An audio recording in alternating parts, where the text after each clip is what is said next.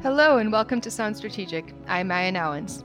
In today's episode, we'll take a look at cyber power, how to define it, how to measure it, and who ranks on top globally. We hear about cyber on a daily basis, from its role in national economies, trade, political debate, to its use as a tool for espionage and coercion, and its perceived centrality as one of the primary determinants of success in war. State and non-state actors alike are increasingly leveraging cyber capabilities to achieve their strategic aims, and competition in cyberspace and over the norms that govern it is intensifying. However, despite the increasing importance of cyberspace in global politics, economics, and defense, there hasn't as of yet been a comprehensive qualitative assessment of national cyber power. The IISS has filled this knowledge gap with a groundbreaking new study that provides a net assessment of the cyber capabilities and national power of 15 countries, ranging from the Five Eyes Intelligence Alliance to the countries viewed by them and their allies as cyber threats, and countries at earlier stages in their cyber power development. And the results of the report aren't always what you might expect. Joining me to tell us more about this study today are Greg Austin and friend Stefan Gatti. Greg is the Senior Fellow for Cyber, Space, and Future Conflict and is based in the IISS's Asia office in Singapore. His expertise spans across cyber military policy and operations, national cyber policies, and cyber civil defense. He looks closely at Chinese, Russian, and Asia-Pacific regional security questions, as well as international law. Prior to joining the IISS, Greg worked at the University of New South Wales, Canberra, as a professor and deputy director of its multidisciplinary Centre for Cybersecurity Research.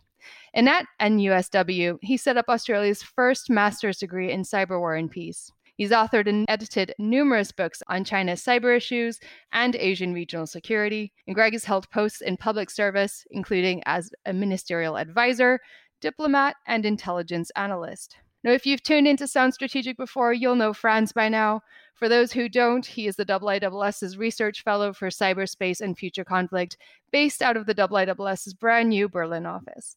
And at the Institute, Franz focuses on the future of war, strategic technologies, European and Asian security, as well as great power conflict. Prior to joining the IISS, he held various positions at the East-West Institute, the Project on National Security Reform, and the National Defense University.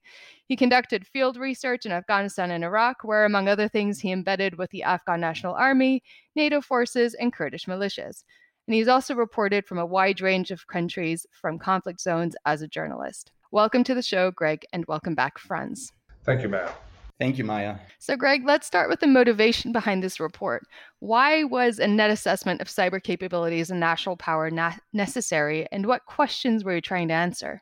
Well, thank you, Maya. The origins of this project really predate my arrival in IISS.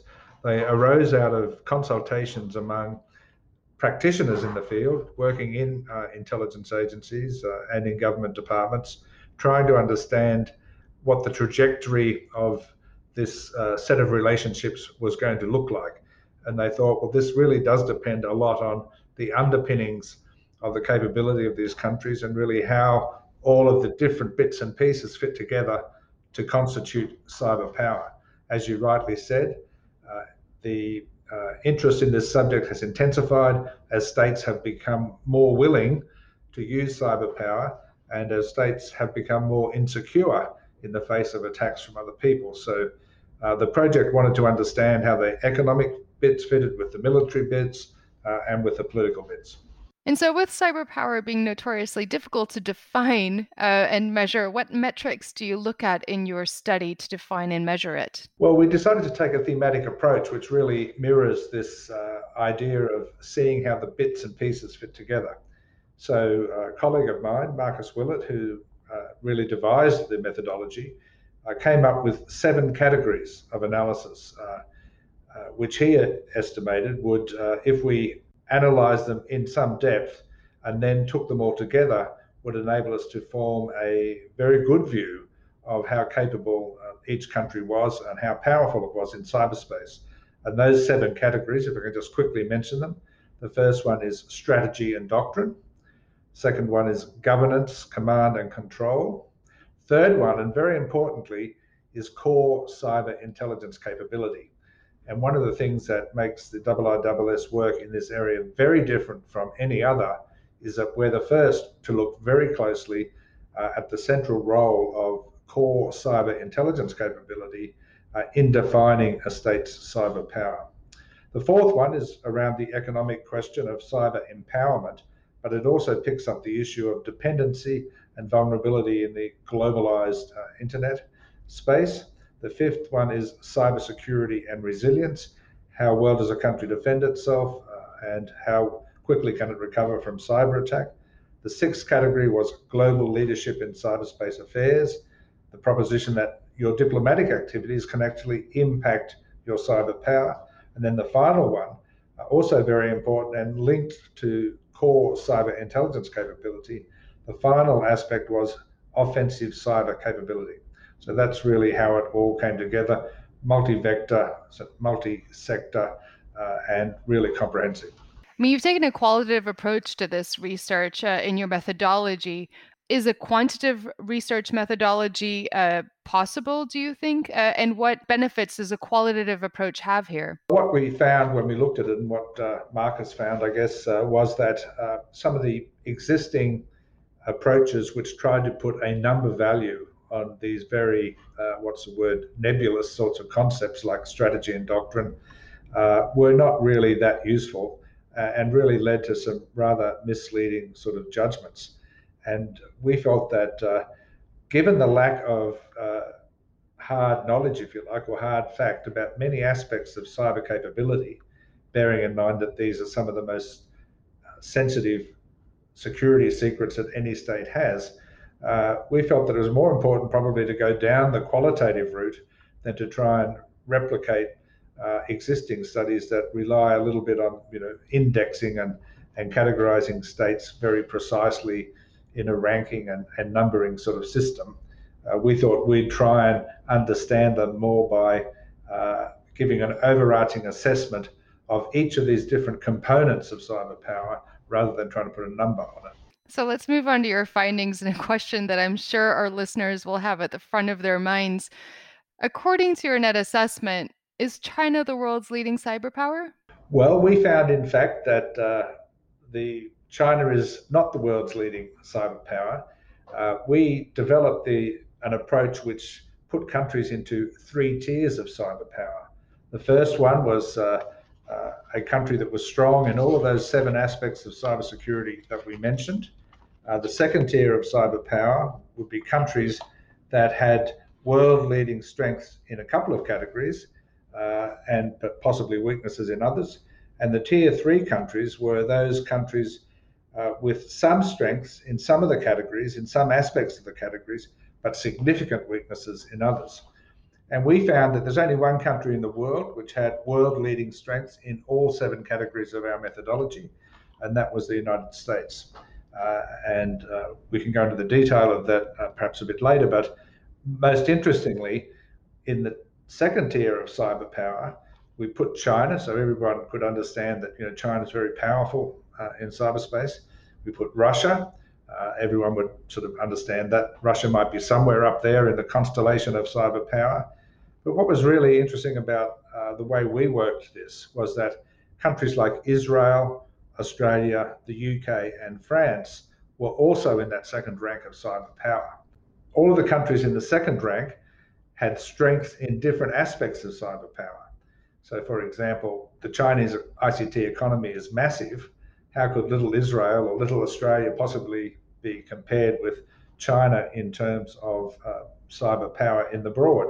Well, the answer was that countries like Australia, Israel, the UK, and France all have really strong core cyber intelligence capability that can be focused more directly, more flexibly, and more capably in the area of offensive cyber operations.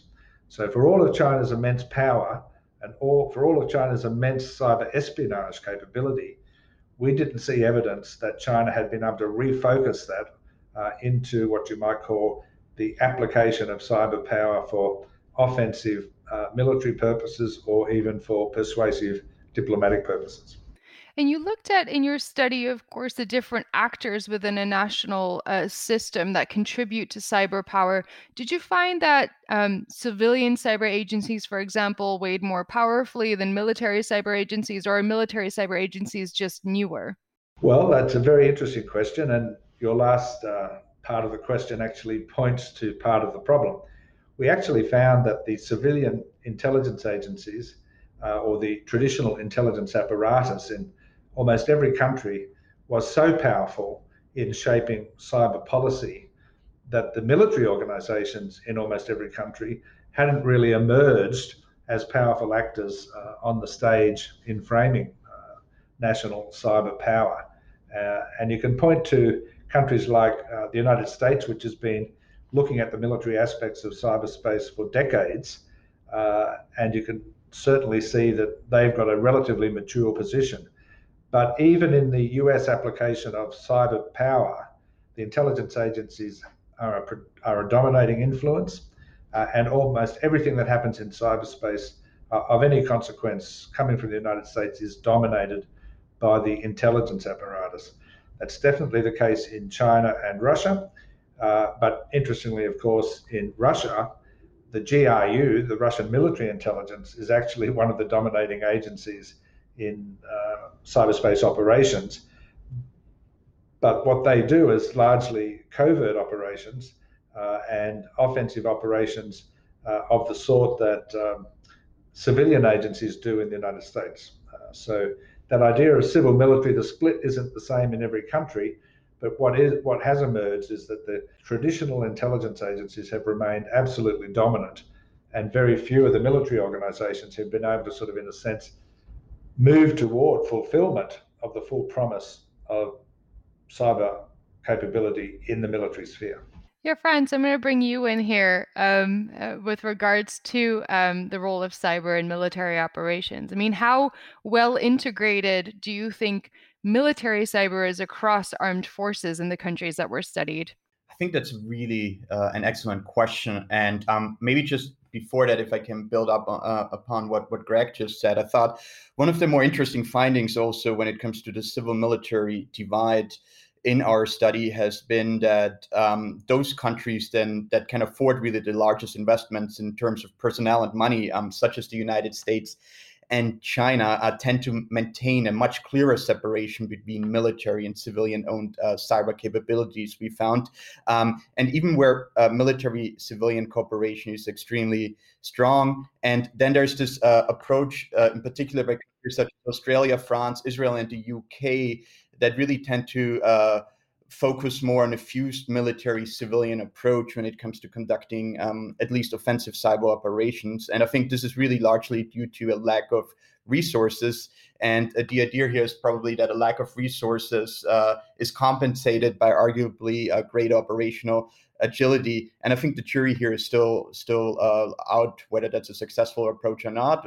But of course, it's something that we should keep an eye on. To talk about your question, I think it really points to this problem of how best to measure cyber military maturity. And one approach I think that at least I've been taking in my research also, and it's partially reflected in the study, is really to see how well cyber operations are integrated with other military operations. And I think here we are still very much in our infancies when it comes to assessing this, but also militaries, I think, are still in the process of trying to figure out how to effectively integrate offensive cyber military operations into overall concepts of operations. That is even true for the United States, although we've seen a lot of interesting operations being conducted over the last couple of years. A few have been declassified, at least partially declassified. For example, Task Force Ares. There was a joint U.S. task force that was conducting offensive cyber operations against ISIS, and they were really deploying the full spectrum of cyber operations from information operations, that is just influencing ISIS operatives, shutting down websites, manipulating emails, phishing attacks, and so forth to gain access to systems. All the way really to more complex tactical cyber operations that are really in many ways very similar to electronic warfare operations, although a bit more targeted and sophisticated, and we can go into this in more detail later, but where they actually, for example, try to get into the video feed of a drone, manipulate drones, spoofing, and so forth. So to answer your question, the United States is probably the most integrated country out there when it comes to the fusion of military cyber capabilities with so-called kinetic capabilities, but I think there's still a long way to go. And I think it's also reflective of the doctrinal debate that is happening right now in the United States around this idea of joint all-domain command and control, all-domain operations, and so forth, where the core idea of this is, and I quote US doctrine here, is the imposition of quote unquote multiple cognitive dilemmas on the adversary. And I think cyber here plays a very, very important role in the cognitive warfare domain. What I find most interesting is, from my analysis of doctrine so far, a lot of it refers to the so-called competition phase. So the phase before actual high intensity warfighting or the outbreak of an actual military conflict, which I think also points to one of the weaknesses we haven't really studied properly yet, at least in the unclassified realm, the use of offensive cyber operations in high-intensity warfighting. We tend to focus on other aspects of it, and I think this is a gap that I'm also trying to close with my research. Fascinating. And just in terms of the different strategies, but what you just said, quoting the United States as thinking on this, sounds quite similar to Chinese writing on this. So I wanted to ask both of you, how different are the doctrines and strategies that underpin this between the 15 countries that you've looked at? Some of the interesting doctrinal differences between the so-called West and our great power competitors, so to speak. I think Beijing and Moscow, and this is also reflected in our study, when they talk about offensive cyber, I think for them it's really just a technical component of a wider information operations capability. So Chinese and Russian cyber operations are as much about controlling their own information space, given the nature of their regimes, right? And at the same time subverting those of their adversaries. As much as they are really about penetrating an adversary's critical information infrastructure, right? And I think, and Greg can jump in here maybe, I think this could have interesting implications for military cyber power, because it could imply that China and Russia are devoting less resources in comparison to the United States when it comes to developing the types of military offensive cyber capabilities that are used for high-intensity warfighting, for example. Well, as a footnote to that, I think that Franz is 100% correct to highlight the proposition that a country's political culture and their history, in fact, the organizational relationships between different parts of government and the political style of the regime, so to speak, the political system, all shape the emerging relationship between cyber capabilities and how they're being used on the international stage.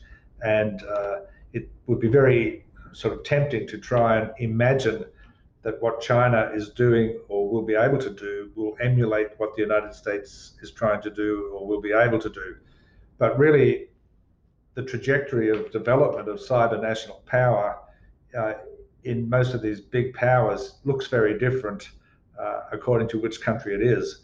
And to go back to your original source question, Maya, the strategy and doctrine can be interpreted as if they're the same in these different countries, but in fact they're very, very different, because the organizational setting is different, and in fact the predisposition in the United States to having highly developed doctrine, very finely and precisely worked out organizational structures and legal authorities simply doesn't exist in either Russia or China. And in fact, if you scratch below the surface in Russia, I would suspect there's very little doctrinal development along in the same ways we're seeing it in countries like the United States. We hear a lot about the offensive cyber operations by China and Russia, but not of the United States. And from what both of you have been saying, actually, the United States is is the strongest actor potentially here. So how come we have such a skewed view of Chinese and Russian offensive cyber power? Well, the answer lies really in the openness of the United States society in the way it reports on what other governments do. So, for example, almost everything we know about Russian and Chinese cyber operations comes from United States intelligence agencies. And of course, the United States intelligence agencies don't report on their own operations. So, for example, we can assume that the United States is undertaking regular offensive cyber operations of one sort or another against a number of countries, whether it's China, Russia, or Iran. We know, for example, that the US president has made presidential findings that authorize the CIA and NSA to undertake offensive cyber operations against particular governments. So we really just don't have the information that's being collected. There's a big asymmetry of information.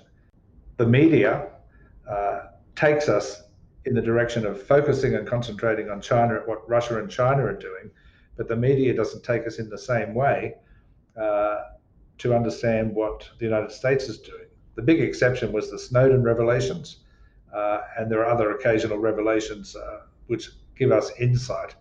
But by and large, we know far less about the operational activities of United States intelligence agencies and cyber agencies than for Russia and China. And if I could add a very quick footnote to that, another source of information about the operations of Russia and China are Western cyber security companies. And they're definitely not interested in spilling the beans on US cyber operations. They like to give wonderful accounts of what the Chinese and Russians are doing to show how strong these companies are in cybersecurity because they can detect all of those operations. But because they get big contracts from the US government, they're not willing to spill the beans on the US. Just to build on what Greg has been saying here, I think it's also important to perhaps point out that in our report, when we use the term offensive cyber, we really mean operations in cyberspace that deliver an effect rather than those principally intended to gather intelligence, right? And I think this is an important distinction, although it's a bit of a tricky one, right? And there are various other terms that that are commonly used for offensive cyber operations, including computer network attack, computer network operations, cyber-enabled information operations and warfare, cyber influence operations, and cyber effects, and so forth. I do think that's important to keep the distinction here still between intelligence and offensive cyber operations that actually can range from distributed denial of service attacks, that is just perhaps shutting down a website, all the way to cyber operations that could actually trigger physical destruction, like we saw with Stuxnet, and then also, for example, attacks on Ukraine's power grid back in 2014 and 2015. Another interesting point here, talking about the United States and offensive cyber operations, is we have a pretty good understanding of what the doctrine and strategy of United States Cyber Command is when conducting operations. We have less understanding when it comes to China and Russia to a certain degree. But what I think the character of offensive cyber operations, and I think that's important to understand for our listeners, is that any sort of offensive operation requires a long run-up time. It's sort of the equivalent to intelligence preparation of the battlefield, which every military officer is familiar with. You sort of need cyber preparations of the future battle space, so to speak. So I think one important aspect is to understand that in cyberspace there's constant engagement, and indeed the United States Cyber Command has a persistent engagement doctrine, which is also reflected in its strategy that it published. And I think this is something to keep in mind. That is that the deployment of forward deployed cyber assets, so to speak, that are constantly probing adversary networks and so forth. And I think this of course could lead to various types of escalation. And I think that's something also to be aware of, though. Thanks, Franz. That's really helpful clarification. I want to turn to something that Greg said before about how a country's political development, governance models, all of those things impact cyber power and how that's leveraged at the end of the day. But how much does cyber industrial strength matter when it comes to considering a state's cyber power? Well, in fact, that's probably as important, or in fact, even an underpinning of what I talked about before when I mentioned core cyber intelligence capability. Because the core cyber intelligence capability that a state has depends in large part on your political history and how what you've been through and how you've structured your agencies. But your core cyber intelligence capability is defined largely by your independent sovereign capability in cyber industry. So you don't employ foreigners in your cyber intelligence agencies to execute your cyber operations, you employ nationals.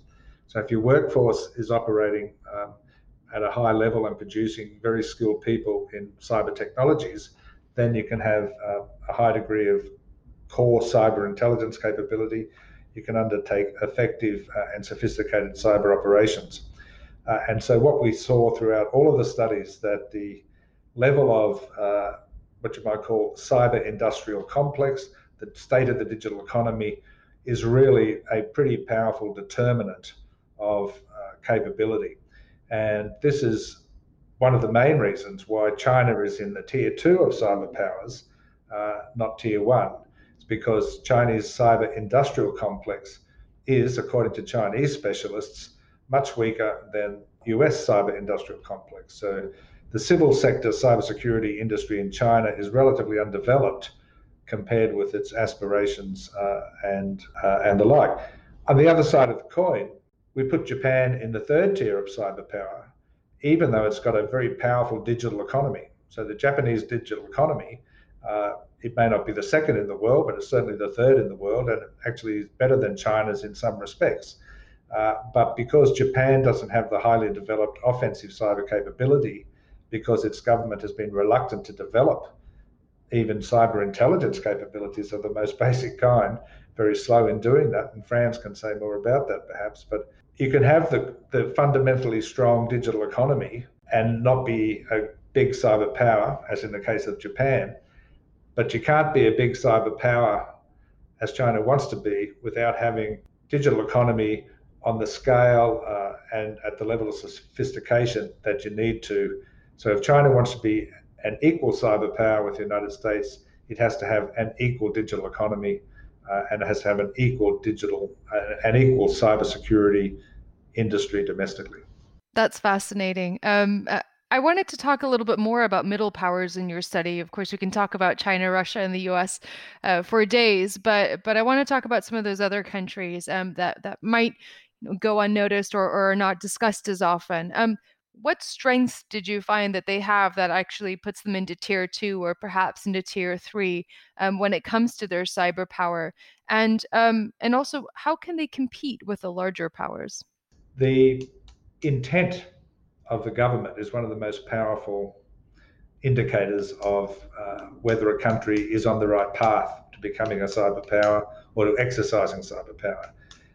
And when we look at governments like Malaysia, for example, it started early. It was one of the first movers in Southeast Asia in terms of developing policy in this direction, but it slowed down and they could never maintain their momentum. By contrast, for example, the UK, France, and Australia have really been on this trajectory for quite a while. The UK has moved more consistently than either France or Australia, and that's partly to do with the intent and the knowledge levels and the background of agencies like the GCHQ in the UK. So there's a combination of political intent, political will, and historical experience. They're all really important. And so for newly independent countries, into which category we can put, for example, even Vietnam, Malaysia, Indonesia, these countries just didn't have the history of intelligence agencies and organizational intent that these much older powers like UK, France had. And countries like Australia and Canada inherited that from Britain. So for the newly independent countries, India is a newly independent country, in 1947, not newly recently, but they just did not have domestically those institutional strengths and that intent to develop these sorts of capabilities.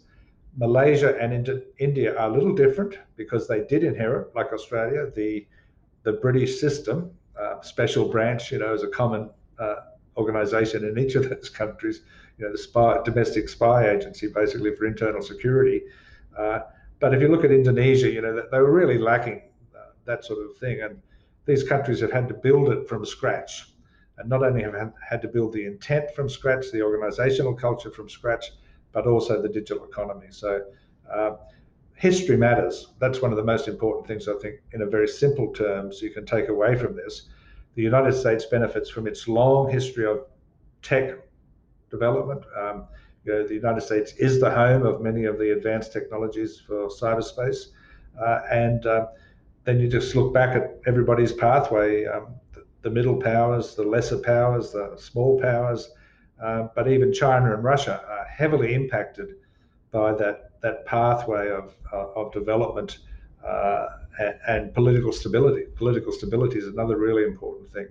And those countries which have had political stability, which Russia hasn't had for a couple of decades, really, it's started to get it back now. China had a couple of big periods of political instability.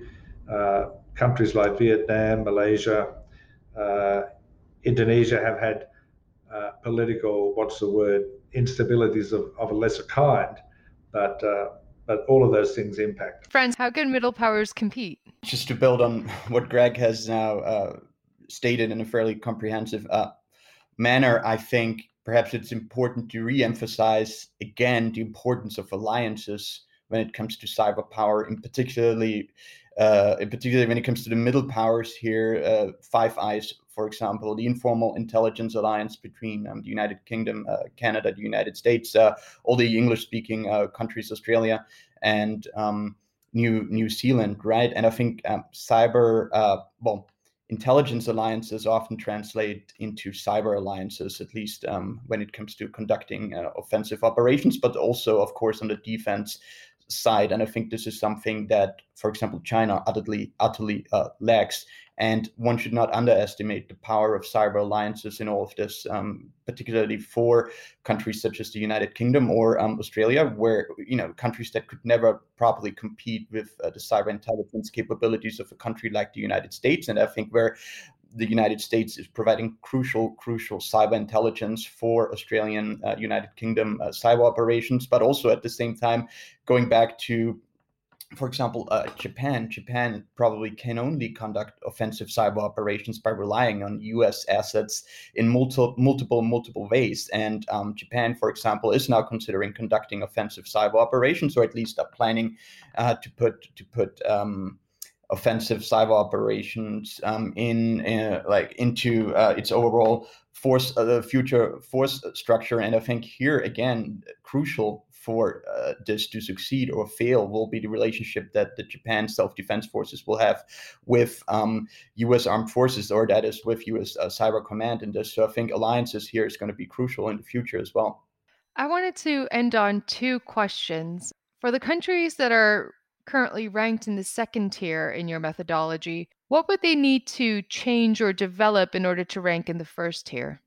Well, interestingly, Mayo, we found that the answer is more or less the same for every country. The first tier is defined by world-leading strengths in those 7 categories. A country like China or Russia or the UK or France to graduate to tier 1, they would have to have world-leading strengths in those 7 categories. And we made the judgment, in fact, that China was probably the only country in tier 2 with any prospect of advancing to tier 1.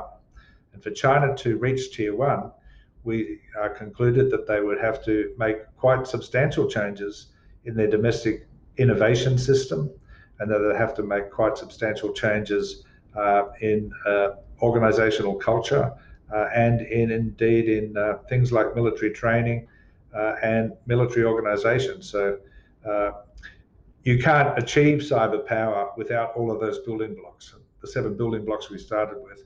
And so for countries to graduate from one tier to another, they've just got to sort of begin to tick off those boxes of capability.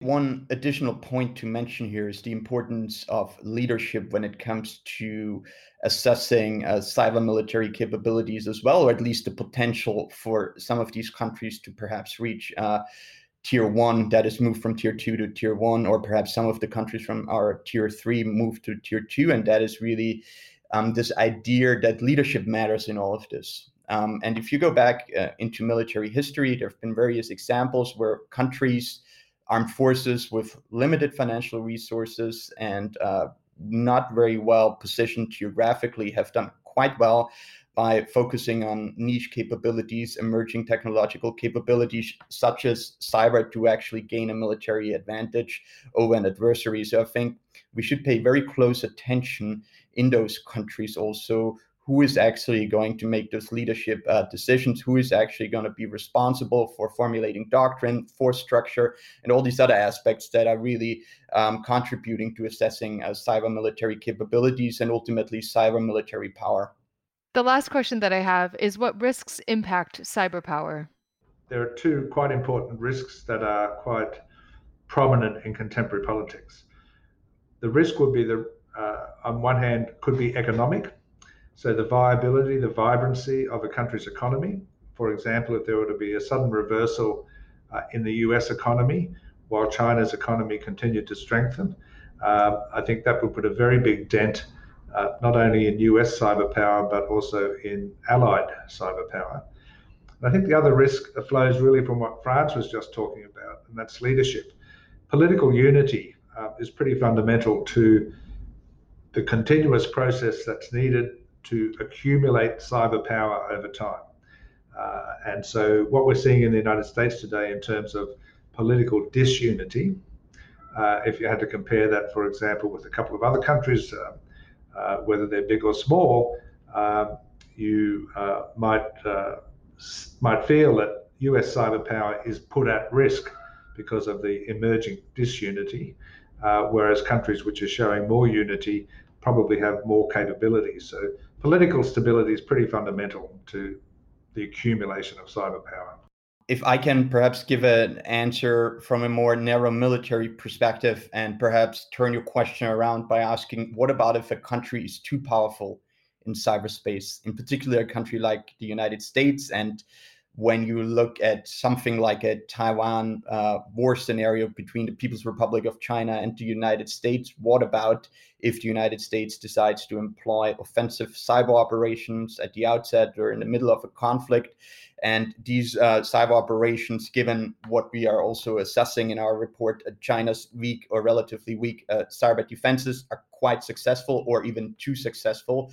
That is that they interrupt command and control nodes of the People's Liberation Army, which of course are nuclear and conventional command and control nodes, and to what degree this, for example, can trigger nuclear escalation. I've talked about this also in a chapter that I wrote for this year's IISS Regional Security Assessment, but I think we just need also a better conversation on what these capabilities actually are and to what degree can they really impact overall strategic stability between great powers.